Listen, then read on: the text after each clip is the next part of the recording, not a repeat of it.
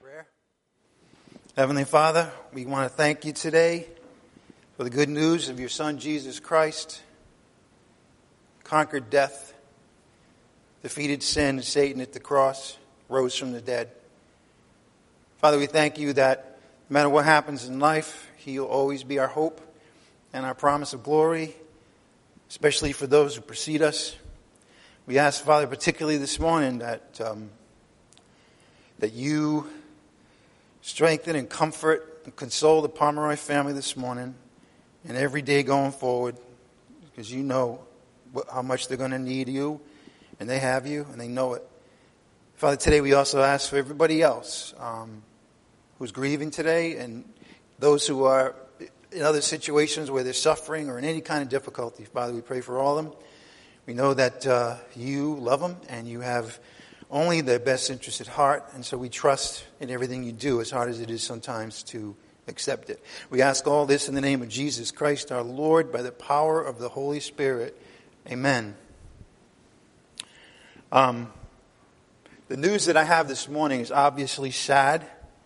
Some of you may know the whole extent of what I'm about to say. Some of you may only know some of it. Some of you may not know anything yet.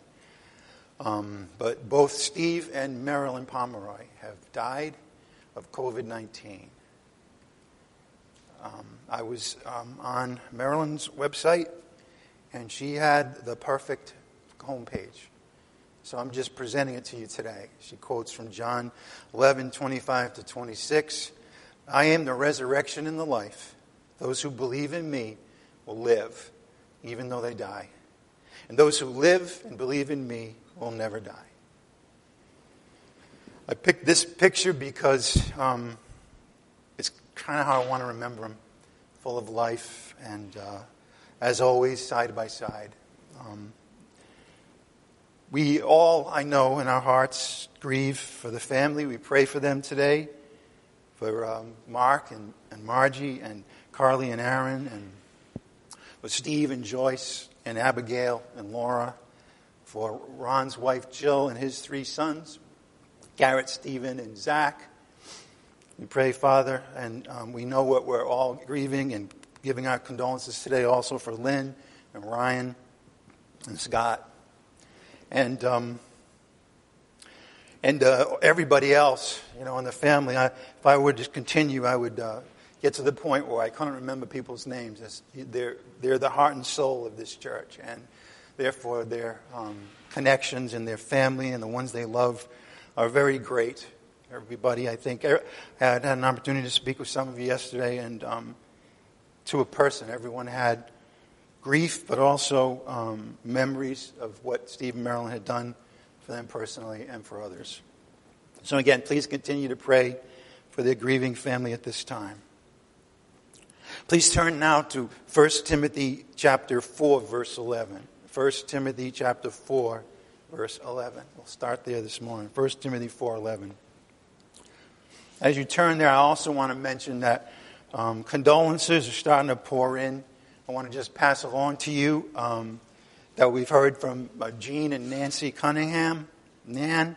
We've heard from Fazil and Carrie John, Kingsley, Keithian, Rory. I may have missed people, but so many people love the Pomeroys and are heartbroken for them and the family at this time. So I want to continue to keep you apprised. Don't have any information yet about a possible plans for a service. As those become available, obviously, we'll get that word out. All right, the title for today's message, appropriately enough, is Show Yourself an Example for Those Who Believe. Show yourself an example for those who believe. 1 Timothy chapter 4, verse 11. Preach and teach these things. Let no one look down on your youthfulness, but rather in speech, conduct, love, faith, and purity. Show yourself an example of those who believe. Until I come, give attention to the public reading of Scripture and exhortation and teaching. Do not neglect the spiritual gift within you, which was bestowed on you through prophetic utterance with the laying on of hands by the presbytery. Take pains with all these things. Be absorbed in them, so that your progress will be evident to all. Pay close attention to yourself and to your teaching. Persevere in these things, for as you do this, you will ensure salvation both for yourself and those who hear you. Paul is telling Timothy to be an example of those who believe. We all need those examples. Every one of us need role models. And that goes doubly true when it comes to living the Christian life. It doesn't matter who we are, whether we're pastors or ushers or prayer warriors, husbands, wives, parents, children, in our jobs as neighbors, as citizens, how each one of us is striving to just live in the simplicity of devotion to Christ. We all need people that we can look to in order to answer a simple question. How is it supposed to be done? Who can we look to can show us what it means to be a Christian in believing and in deed? And it takes a lot to become a real role model. It's a heavy responsibility to know that others are looking to you as an example of how to live. It's something that parents have, whether they realize it or not, with their children. It's a role that each of us can take with one another at times, depending on circumstances. And if we're wise, we will look to someone who has been around the block a few times, as we say. Someone with experience, with wisdom, with sound judgment. And in the Christian life, there's one thing that matters above anything else, and that is the pursuit of godliness. Look to people who have been in that pursuit for a long time. Look to people who have dedicated their lives to teaching and behavior that reflect God's character.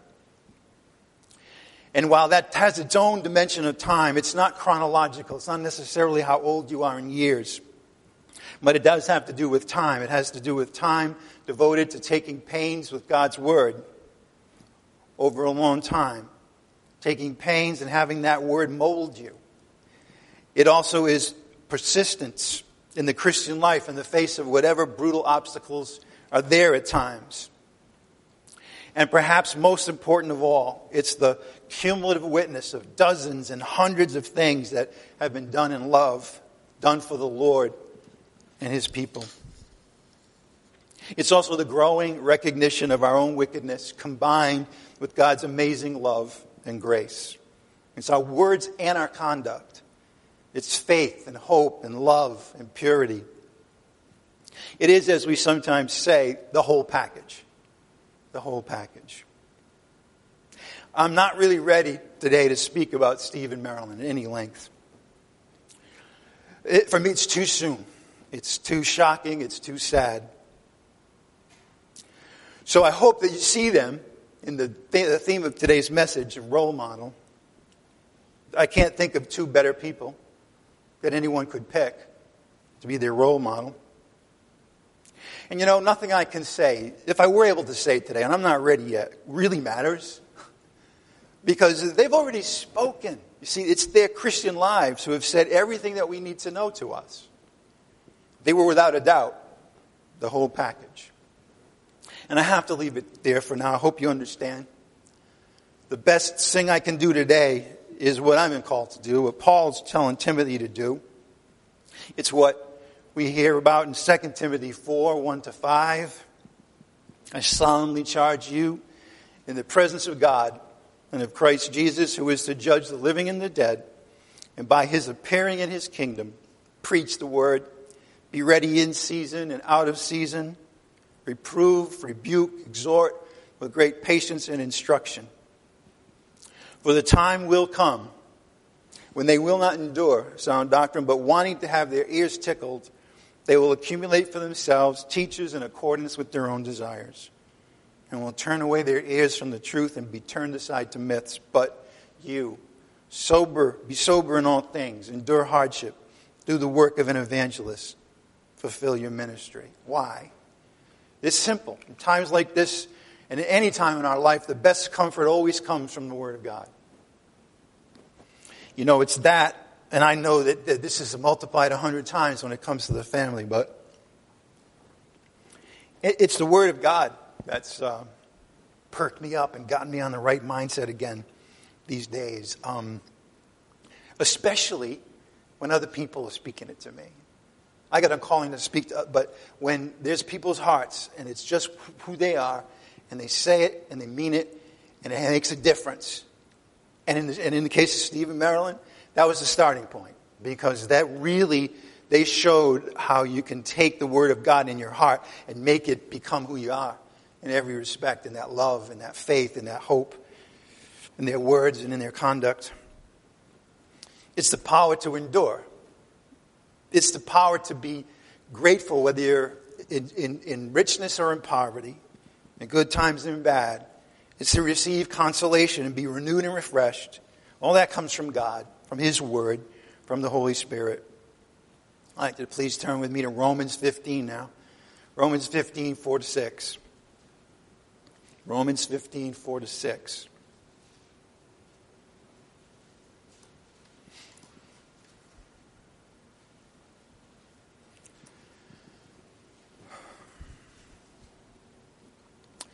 For whatever was written in earlier times was written for our instruction, so that through perseverance and the encouragement of the Scriptures, we might have hope. Now may the God who gives perseverance and encouragement grant you to be of the same mind with one another, according to Christ Jesus, so that with one accord you may with one voice glorify the God and Father of our Lord Jesus Christ. So with that, let's just briefly take up today's portion, which is in 1 Timothy 4:11, if you could go back there. 1 Timothy 4:11 to 16. And as we take it up, let's take in what God has for us here today. 1 Timothy 4:11.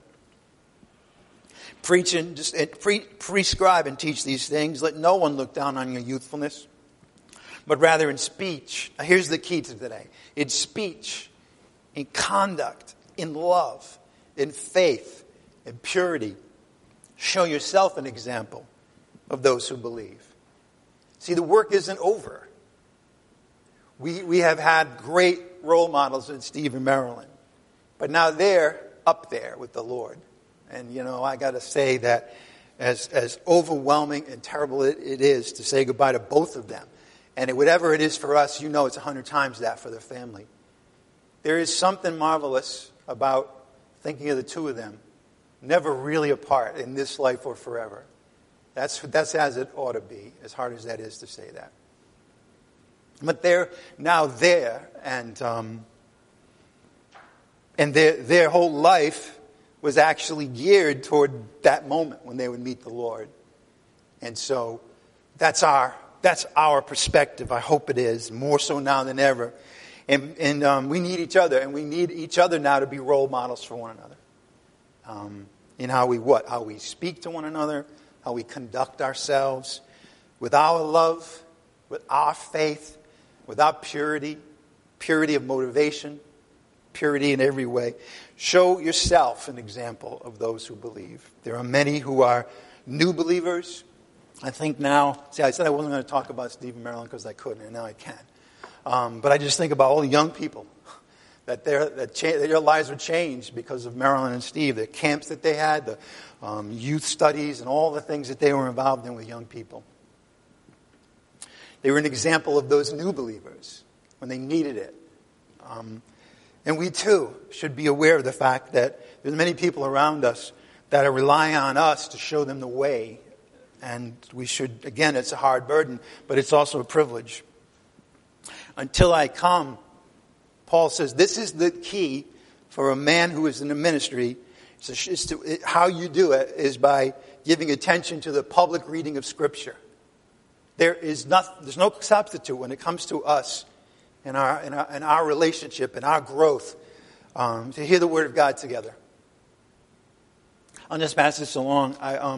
We're in the texting generation now. I mean, we're beyond that. I'm a fossil, and I'm still texting. But there have been, I don't know what it is, but I do know what it is. But in the last few days, I've realized that texts have limitations. The printed word even has limitations, meaning that you can't hear everything that people are saying. You can't hear what they're emphasizing. You can't hear when they get quiet. You can't hear when it's tough to put things into words. You can't hear that. I mean, if you have a text, you can hear it. And there is something unique about our hearing. hearing the Word of God, hearing the message. Give attention to the public reading of Scripture, to exhortation. We all need to be exhorted. We all need to be encouraged and challenged and pushed when necessary, and consoled when needed, and then teaching. We all need to have what we read having communicated in a way that we can understand it and have meaning from it. I do that formally when I preach. You do it to one another. I've seen that, and we need to do that more than ever. Do not neglect the spiritual gift within you. We all have a spiritual gift. It's important. It was given to us to build up and edify one another.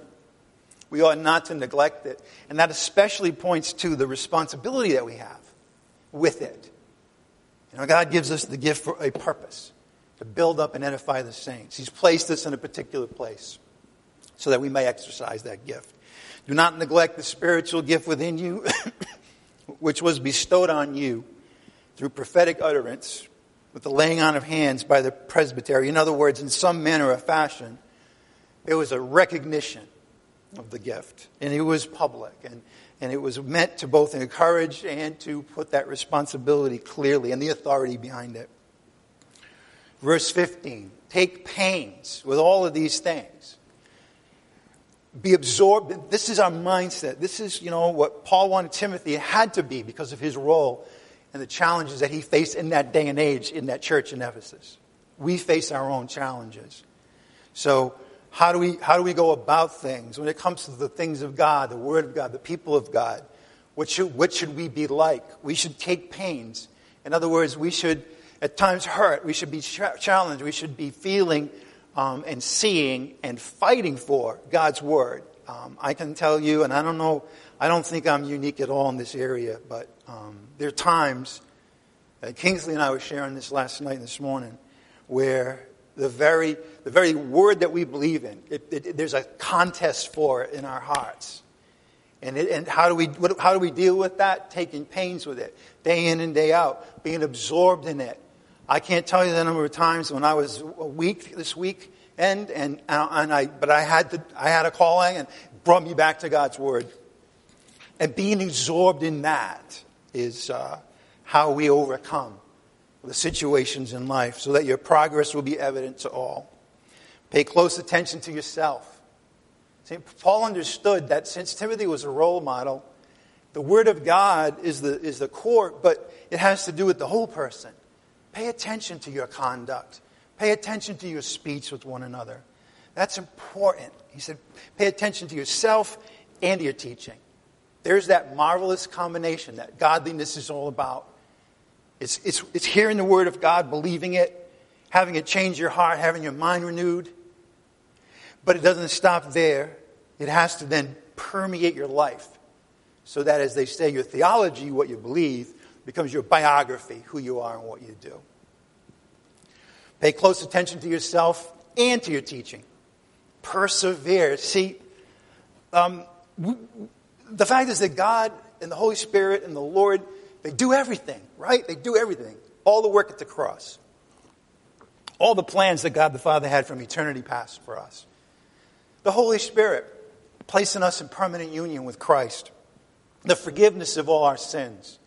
The fact that the Holy Spirit is in your heart and Christ is in you for the day of redemption. The fact that no matter what you go through in life, God's Word is here for you, perfect, waiting. And so all those things God does, but there is, I think, a couple of things that we do. And the first one, of course, is believing Him, taking Him at His word, trusting in Him. The second one is basically hanging in there. It's not glorious. It's not something that makes you feel good. Actually, it's most important when you're feeling horrible to realize that there's some days when all you can do is hold on. Hold on to what you believe. Hold on to the people that God has surrounded you with. Persevere in these things. For as you do this, you do what? Pay attention to your conduct. Pay attention to the Word of God. Persevere with one another. As you do this, you will ensure salvation both for yourself and for those who hear you. Now, my point today will not include that last phrase, but I know that's something people look at and maybe wonder. So I'm just going to say briefly that he's not talking about eternal life when he says that. He's talking about the deliverances day in and day out. when we're saved from certain things that we would fall into, but for the Word of God, whether that's depression or whether that's a life that's drifting away from God's Word, or being tempted by, as the Word of God says, doctrines of demons, to be delivered from all of that. Notice where it starts. It starts actually with one who is called to preach, because if he's being taken over and not saved from those things, then how can he be an example to others? But everybody, those who hear. So you can tell from this passage that we need to have the Scriptures, we need to hear them, we need to talk to each other, we need to build up in song and psalms and all the ways that we can build one another up through God's Word. We need to hear that message. We needed to hear Marilyn's website this morning, right? That anyone who hears and believes will never die. And that's never been more concrete to me anyway, as right now. Why do we need to hear the Word of God? Well, I'm going to break it into two things. The first one is we need to hear from God over and over again who we really are. We forget that we have been adopted by God the Father as His children. Sometimes we forget. We need to be reminded. We need to be reminded of the completeness of the salvation that Jesus Christ procured for us at the cross. That we've been redeemed. We've been reconciled forever to God. Our sins have all been forgiven. God has declared us to be righteous in His eyes forever. We need to hear over and over again, that's who you really are. It's not the thoughts that come that you know are ungodly, or the criticism that you get, or the burdens that you bear, or the sadness or the sorrow. Those are all real, but that's not who you are. That's not who I am. That's not who Steve and Marilyn are. Who are we really? Again, we are God's children.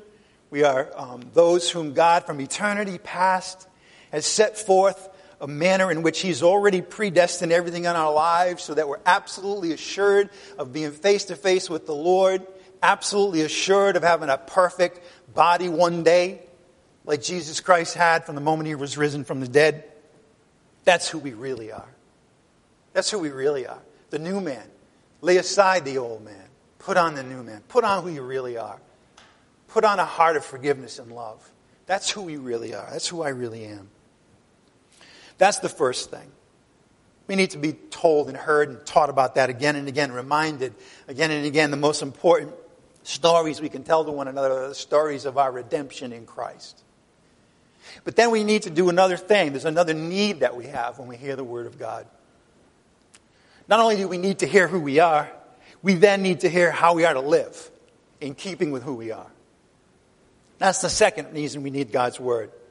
How do I live? Now that I understand, not perfectly, but in some sense, that, Father, I'm your child forever. That I'm in union with your Son forever. That all my sins have been forgiven. That you've loved me so much that you gave me your one and only Son to die for me. Given all that and so much more that I learned in God's Word, how am I going to live? How are we supposed to live? How are we called to live? There's as much in the Word of God about that as there is about who we are. Those are equally important, who we are and how we are to live. So we need exhortation as well as teaching. We need, as the Word of God says, to be reproved from time to time. To be stood up and said, this is not really how you're supposed to live. We need rebuke at times, specific things. But we also need encouragement and exhortation. And so quite simply, and this is a day for simplicity, exhortation and teaching go hand in hand. Don't listen to one and neglect the other. Right? Either way.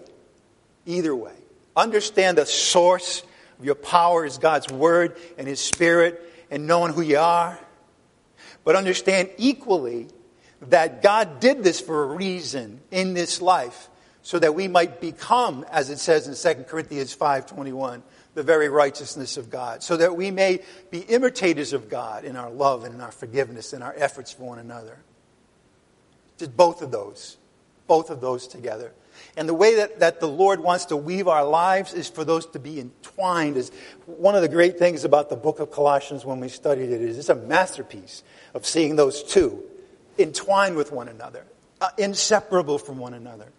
And so that you hear about who God is and what He's done for you, and then immediately you can move to say, I get it. My gratitude should now flow into these activities. Whatever those might be, they're different for different people. But that's the whole design. Don't short-circuit it. Don't think that, you know what I really only need is to be built up myself. Wrong. You need to build up others in how you live, in what you say, in the love that you have in your heart for them, in the faith that you display. We all need role models.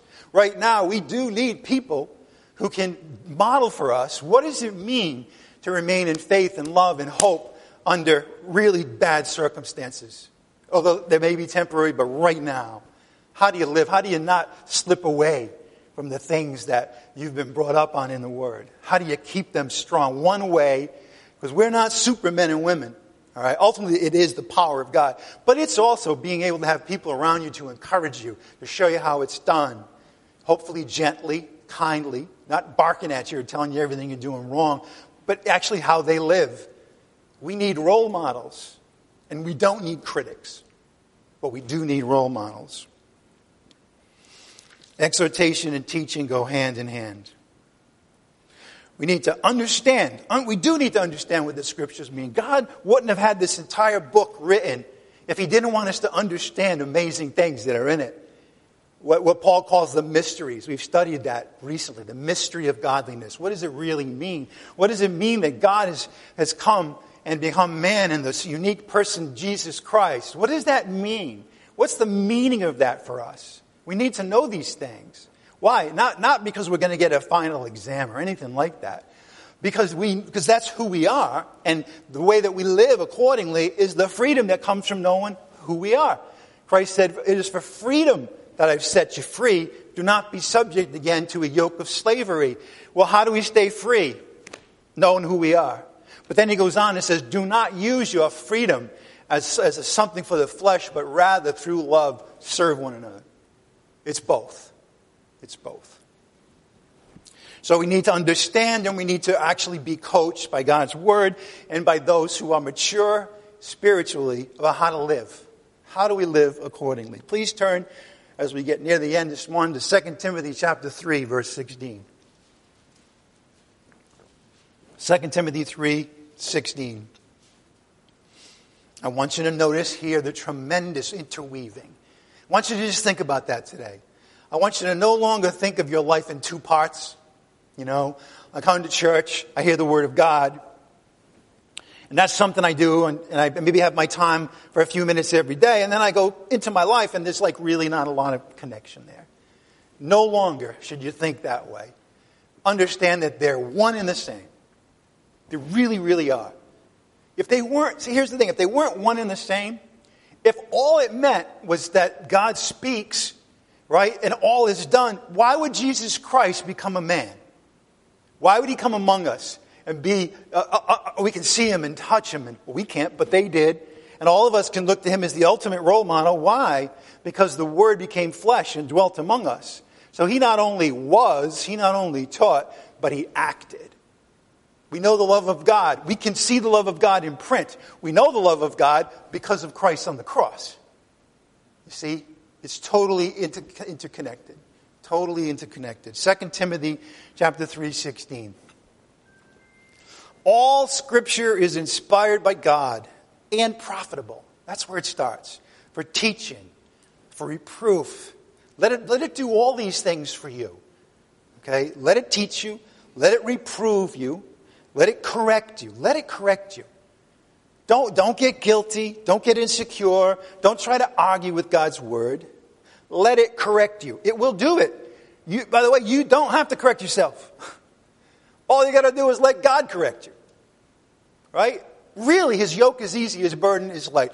Everything that we do that try to change how God really wants us to live, that's the heavy part. That's the heavy part. Well, just get rid of that. Just understand that God's Word is sufficient for all the things that need to happen to you in your heart and in the way you live. For teaching, for reproof, for correction, but also for training in righteousness. Now, we know that God has already declared us righteous in His eyes. So the question might be, why do we need to be trained? We're already there. Well, because you're already there in God's declaration, but then the training comes for, again, how do I live as one who has been declared righteous by God forever? How do I live? What does it mean? I should be different. As Romans chapter 8 tells us, God did what we couldn't do in the flesh of his Son so that finally he might work through his righteousness in our lives. So how do I do that, right? You get trained. You get trained. Verse 17, so that the man of God, the woman of God may be adequate, equipped for what? You can speak in church. For every good work. Every good work. Ephesians chapter 2, verses 9 and 10 tell us that God has prepared the works beforehand. Isn't that comforting? We spend so much time, I know I have in my life, struggling and feeling insecure and thinking I'm doing the wrong thing, or I should be somewhere else, or I should do this, or I should do that. And it's all a waste of time and energy, because the fact of the matter is that God has already ordained all the works. All of them. What does he ask us to do? It's real simple. Believe and persevere. Don't make your own works. Believe, persevere, and he will bring you into the works that he wants you to do, so that the man of God may be equipped.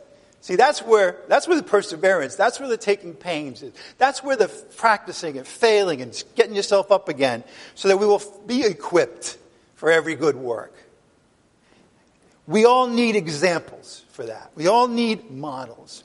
We all need to see how it's done.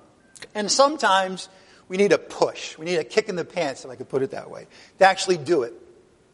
Human nature is not going to get us anywhere. Human nature will always stop short and say, I love what you heard, but man, I am going to just kind of chill out and not do it. That's human nature. We all have it. Don't feel bad about it, okay? Understand that the answer to that is to have the Word of God stand you up and show you, and things in your life stand you up and show you. Maybe showing you that, you know what, we are all given one day at a time. So that ought to affect our perspective, that I've been made for a purpose. I've been made anew in Christ, a new man, a new woman for a purpose. And I don't have to be guilty about it. I don't have to worry about it. But I do have I'm called to act, and I ought to act in the places where God has prepared those works ahead of time. We need a push. And it's God's word. Yes, it's others. It's modeling. But we have to be careful about that particular thing, because the actual push, we can be pushed in all kinds of different directions by people. That's not what we're talking about here. We are really talking about being pushed by God's word and then seeing how it's done by our role models. We often need to change our attitudes. We need to have our minds renewed, as it were. And yes, the word repent, that's a good use for it.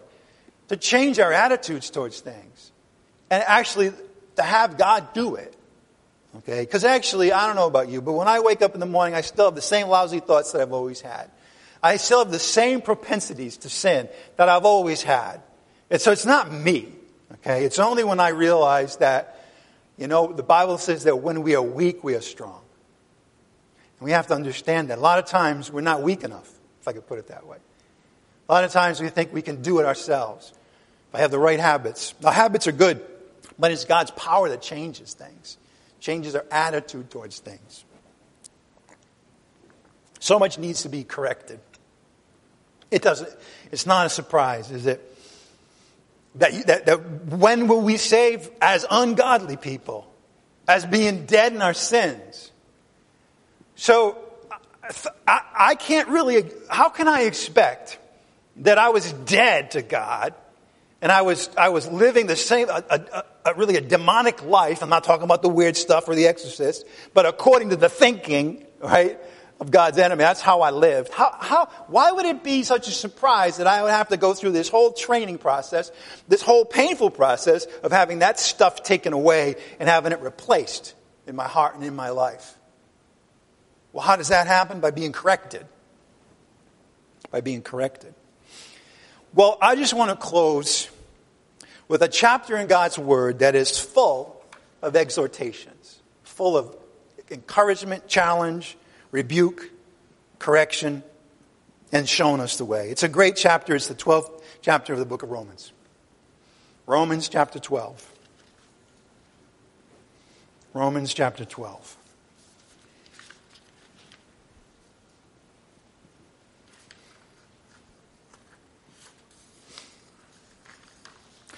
Now in Romans, Paul took 11 chapters to teach.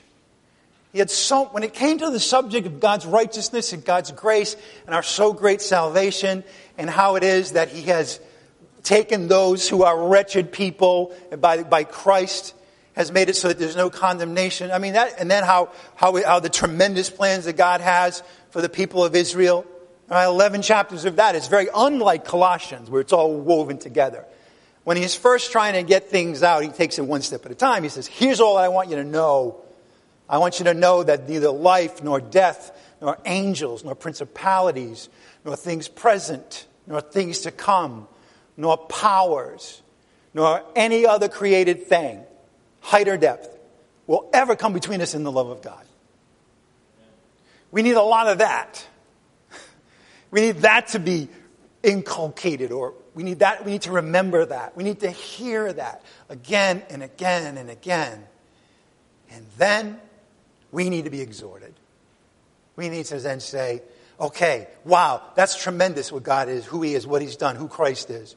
And now I know that I have the ability now to go forward and walk in those works that God has ordained for me and for you. And here's some great specifics. Let's look at Romans chapter 12, verse 1. Therefore, I urge you, that word means exhort you, brethren, by the mercies of God, how merciful He is, to present your bodies, a living and holy sacrifice acceptable to God, which is your spiritual service of worship. You want to be spiritual? Present your bodies to one another. Verse 2, do not be conformed to this world. I want you to think about the fact that we need models. What does that mean? You know, a model, right? If you have like a model for a statue, right? What is it? It's something that's been molded carefully so that then you can take it and replicate it.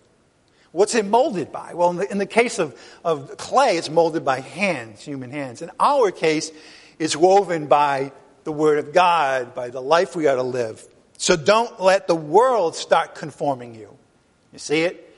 Don't be a model of the world's way, in other words. That's not why He saved us. That's not why He calls us His children now. Right? Instead, what? Do not be conformed to this world, but be transformed. We get to be transformed, not conformed to the world. Transformed how? By the renewing of your mind. By the renewing of your mind. And you know, when that happens, every time, it will be a freeing experience. The bondage comes with being modeled to the world. The freedom comes from having our minds renewed to be transformed. So that you may, look at this, prove what the will of God is. So that your life may demonstrate what God's will is for people, right? That which is good. That which is acceptable to God. That which is perfect. In the way that Jesus Christ meant it when He said, you must be perfect as your Heavenly Father is perfect. Whole, complete. Modeling those aspects of God that a human being can model. Like His love, like His forgiveness, and so forth. Verse 3. For through the grace given to me, I say to everyone among you, not to think more highly of himself than he ought to think. That's probably the biggest enemy we have.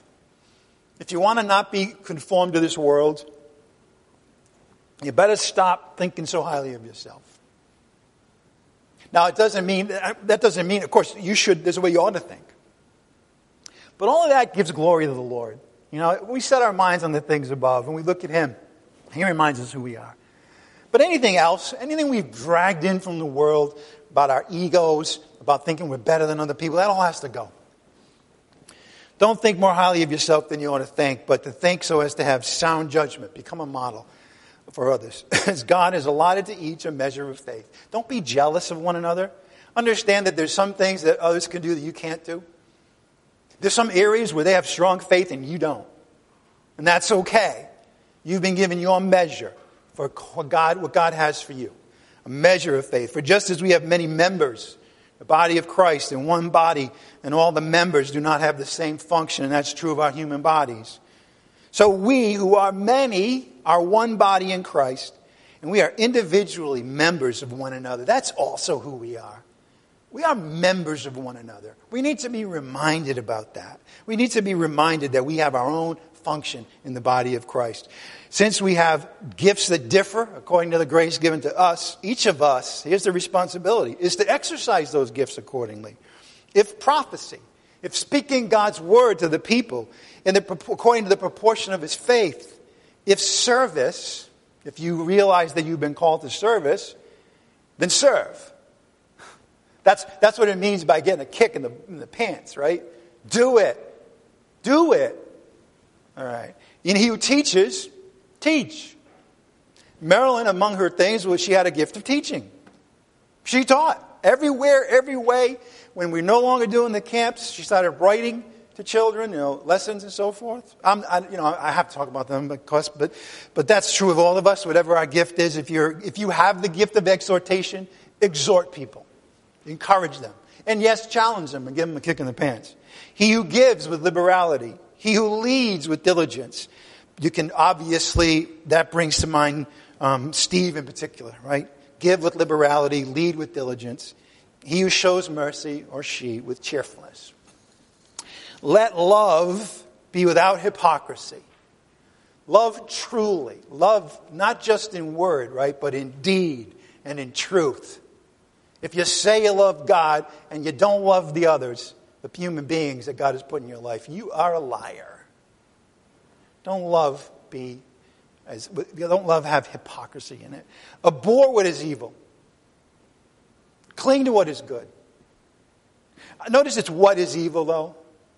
It's perfectly right for us to abhor, to be very upset about, and not want to have anything to do with the evil in our midst. I'm not talking about people, right? Why? Because in Ephesians chapter 6, he says, our battle is not against people. It's against the spiritual forces of wickedness in the heavenly places. It's that evil. I don't have to tell you, we're surrounded by it now. We have to be vigilant that it doesn't seep into our lives and into our community. Okay, it's all around us now. In the last days, difficult times will come. Cling to what is good. Notice it just doesn't say, pay attention to what's good, but even beyond that, cling to it. Hold on to it. Fight for it. In these days when everybody is letting go of goodness, they call good evil and evil good. Cling to good. Be devoted to one another in brotherly and sisterly love. Give preference to one another in honor. Don't lag behind in diligence. Don't always say, well, somebody else will do it. Fervent in spirit. God has made you alive in Christ. So live that way. Serve the Lord. Rejoice in hope. Today, rejoice in hope. Rejoice in the hope that Steve and Marilyn had every day of their life. And they weren't afraid to tell you about it either. Well, we're supposed to what? When we see that? When we know that Christ is the hope in us. We're to rejoice in it. People have been asking me, I'm worried about things. I'm concerned. Now we're heartbroken. What do we do about it? Well, the first thing we do is to be grateful. To be grateful. To rejoice in all the things. We're heartbroken about Steve and Marilyn. Well, let's rejoice in them too. Let's remember all the things. Why we're sad today. Why are we sad today? Think about, why. It's because of all the joy. You know what? In this life, if you want to avoid suffering, just forget to love people. And then you won't hurt when they're gone. And then you won't hurt when you're going through things. You won't want to substitute yourself for them because you don't care. But if you care, you're going to be hurt. So what? So what? Rejoice in hope anyway. Persevere in tribulation. Hang in there together. Some of us can't. Some of us right now are probably just melting right now in our hearts for the Pomeroy family. But some of us have to be those who hang in there and be strong. You need both. You need both. Devoted to prayer. That's everybody. If you have no legs, if you're blind, you can still pray. Think about it. in a magnificent way. Let's be devoted to prayer. Let's contribute to the needs of the saints. Let's practice hospitality. Those who persecute you, don't curse them. That's all too easy. That's all too human. That's all too worldly. What's otherworldly? Bless them. Say good things about them. When we roll into this election next week, a powerful temptation will be to continue to say bad things about the other side. Don't. You're a Christian. Say good things about the other side. Bless them. And then, perhaps most appropriately of all today, rejoice with those who rejoice and weep with those who weep. In our midst today, we have a lot of reasons and a lot of people to weep with. But always remember, too, that even in the worst day, there's something to be rejoicing. There are people who are rejoicing in something. Don't give them a guilt trip about it. Right? You can have these things going on at the same time. We're capable of both as Christians. We're capable of rejoicing. If somebody's getting married next week, rejoice in that. If there's a new baby, rejoice in that. Do it, both of it. Okay? Do both of it. All right? Rejoice with those who rejoice. Weep with those who weep. And be of the same mind toward one another. Do not be haughty in mind, but associate with the lowly. Perhaps look around and say, maybe there are people here today who really, feel like they're kind of out of the loop with respect to what's going on right now. Well, they shouldn't be, right? Well, what do we do about it? We make a point of bringing them on in, right? Associate with the lonely. Do not be wise in your own estimation. You know what happens when you're wise in your own estimation? You know what the Bible says? You will fall on your own petard. You'll fall, okay? You don't want to fall. Don't be wise in your own estimation. Never pay back evil for evil to anyone. That is, by the way, when you can do that, there's proof that God is working in your life. Because of all the things that we have in our heart, jealousy and revenge are two of the most powerful and horrible ones. And when we say to ourselves that we are to leave aside the old and put on the new, this is a great place to do it. To let the Lord purge your heart of hatred. Purge your heart of revenge, of jealousy, of anger, selfishness. And how do you test it? Not paying back evil. Hold your tongue. Not take revenge. To anyone. To anyone. Respect what is right in the sight of men. If possible, so far as it depends on you, be at peace with all men. And he goes on. Talks about revenge, not to do it. Let God handle the situation. And then finally, 21. Do not be overcome by evil, but overcome evil with good. All right, let's close in prayer. Father, we thank you that we've been able to be here with one another today and hear your word and be encouraged and challenged as we weep with the Pomeroy family, as we rejoice that Steve and Marilyn are still together, but they're in a perfect place now, that the trajectory of their lives always led them in this direction, and now they've arrived. So let us weep and rejoice. And Father, now we're going to celebrate together the Lord's Supper. We would just ask, Father, that we would do it in remembering what Christ did for us. That would be foremost in our hearts. We ask it all in the name of Jesus Christ, our Lord, by the power of the Holy Spirit. Amen. I would now like to invite the ushers forward today and to pass out the communion elements.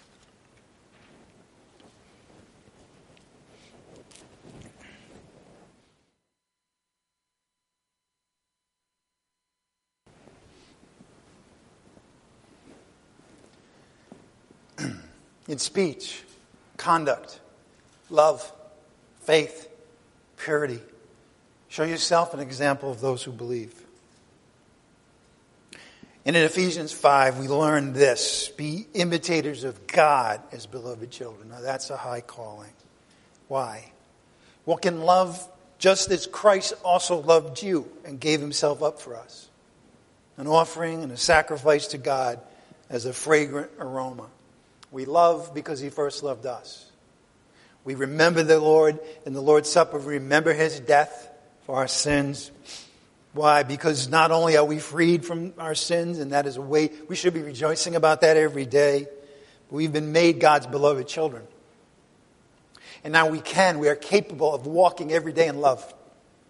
Why? Because we see Christ. We know he loved us and he gave himself up for us. He was the offering. He was the sacrifice to God as a fragrant aroma. And now we offer ourselves, our bodies, as living sacrifices on the basis of his dying on the cross.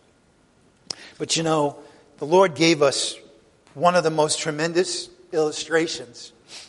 The cross is the greatest, but the night before he died, when he was with his disciples, he washed their feet. Simple enough thing, and yet profound. Why? Because this was God in the flesh. Washing the feet of those men who had earlier been arguing. Talk about thinking more highly of yourself. They'd all been arguing about who was the greatest. So the Lord, in his example, rebuked that. But in so doing, he also gave us a tremendous example. He gets up. He says, he had taken off his robe and he put a towel around his waist and he knelt before the feet. That was the most humiliating thing, if I could put it that way, humbling thing, a way to show hospitality in a very concrete way. When he was done, he got up, he took his garments and he reclined at the table again. And then he turned to them and he said, "Do you know what I've done for you? You call me teacher and Lord, and you're right, for so I am. If I then, the Lord and the teacher, have washed your feet, you also ought to wash one another's feet. For I gave you an example, a model, somebody to look to, somebody to remember, that you also should do as I did to you. Truly, truly, I say to you, a slave is not greater than his master, nor is one who is sent greater than the one who sent him." And here's the key. If you know these things, you're blessed if you do them. I received from the Lord, Paul writes, that which I also delivered to you, that the Lord Jesus, in the night in which he was betrayed, took bread.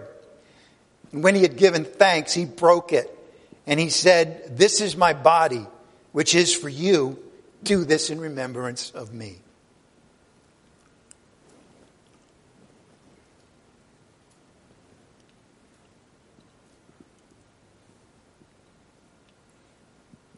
In the same way, he took the cup also after supper, saying, "This cup is the new covenant in my blood. Do this as often as you drink it in remembrance of me." And here's the persistence and the repetition. Here's how marvelously he wove together his work, his actions on the cross, with his call to us to be sacrificial towards one another. "For as often as you eat this bread, as you come together in the Lord's Supper and drink this cup, you proclaim the Lord's death until he comes." You proclaim it. We proclaimed it right now. Why? Because we brought into remembrance what Christ did for us on the cross. And we understand that the best way to leave today and continue to proclaim it is to be who we've been made to be. And to continue to proclaim the freedom, the love that Christ showed on the cross in his death, and keep doing that until he comes, or until we go to be with him.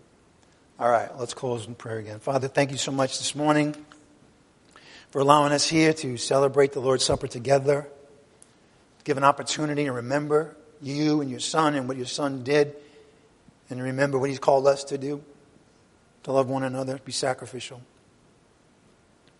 Once again, Father, we do pray for the entire Pomeroy family.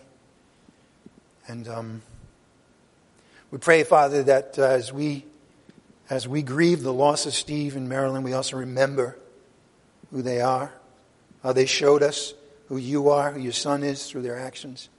And we would pray, Father, that we would recognize, be grateful for, and be motivated by their example to us. We ask this in the name of Jesus Christ our Lord, by the power of the Holy Spirit. Amen. All right, you're dismissed. Have a great day. Weep with those who weep and rejoice with those who rejoice.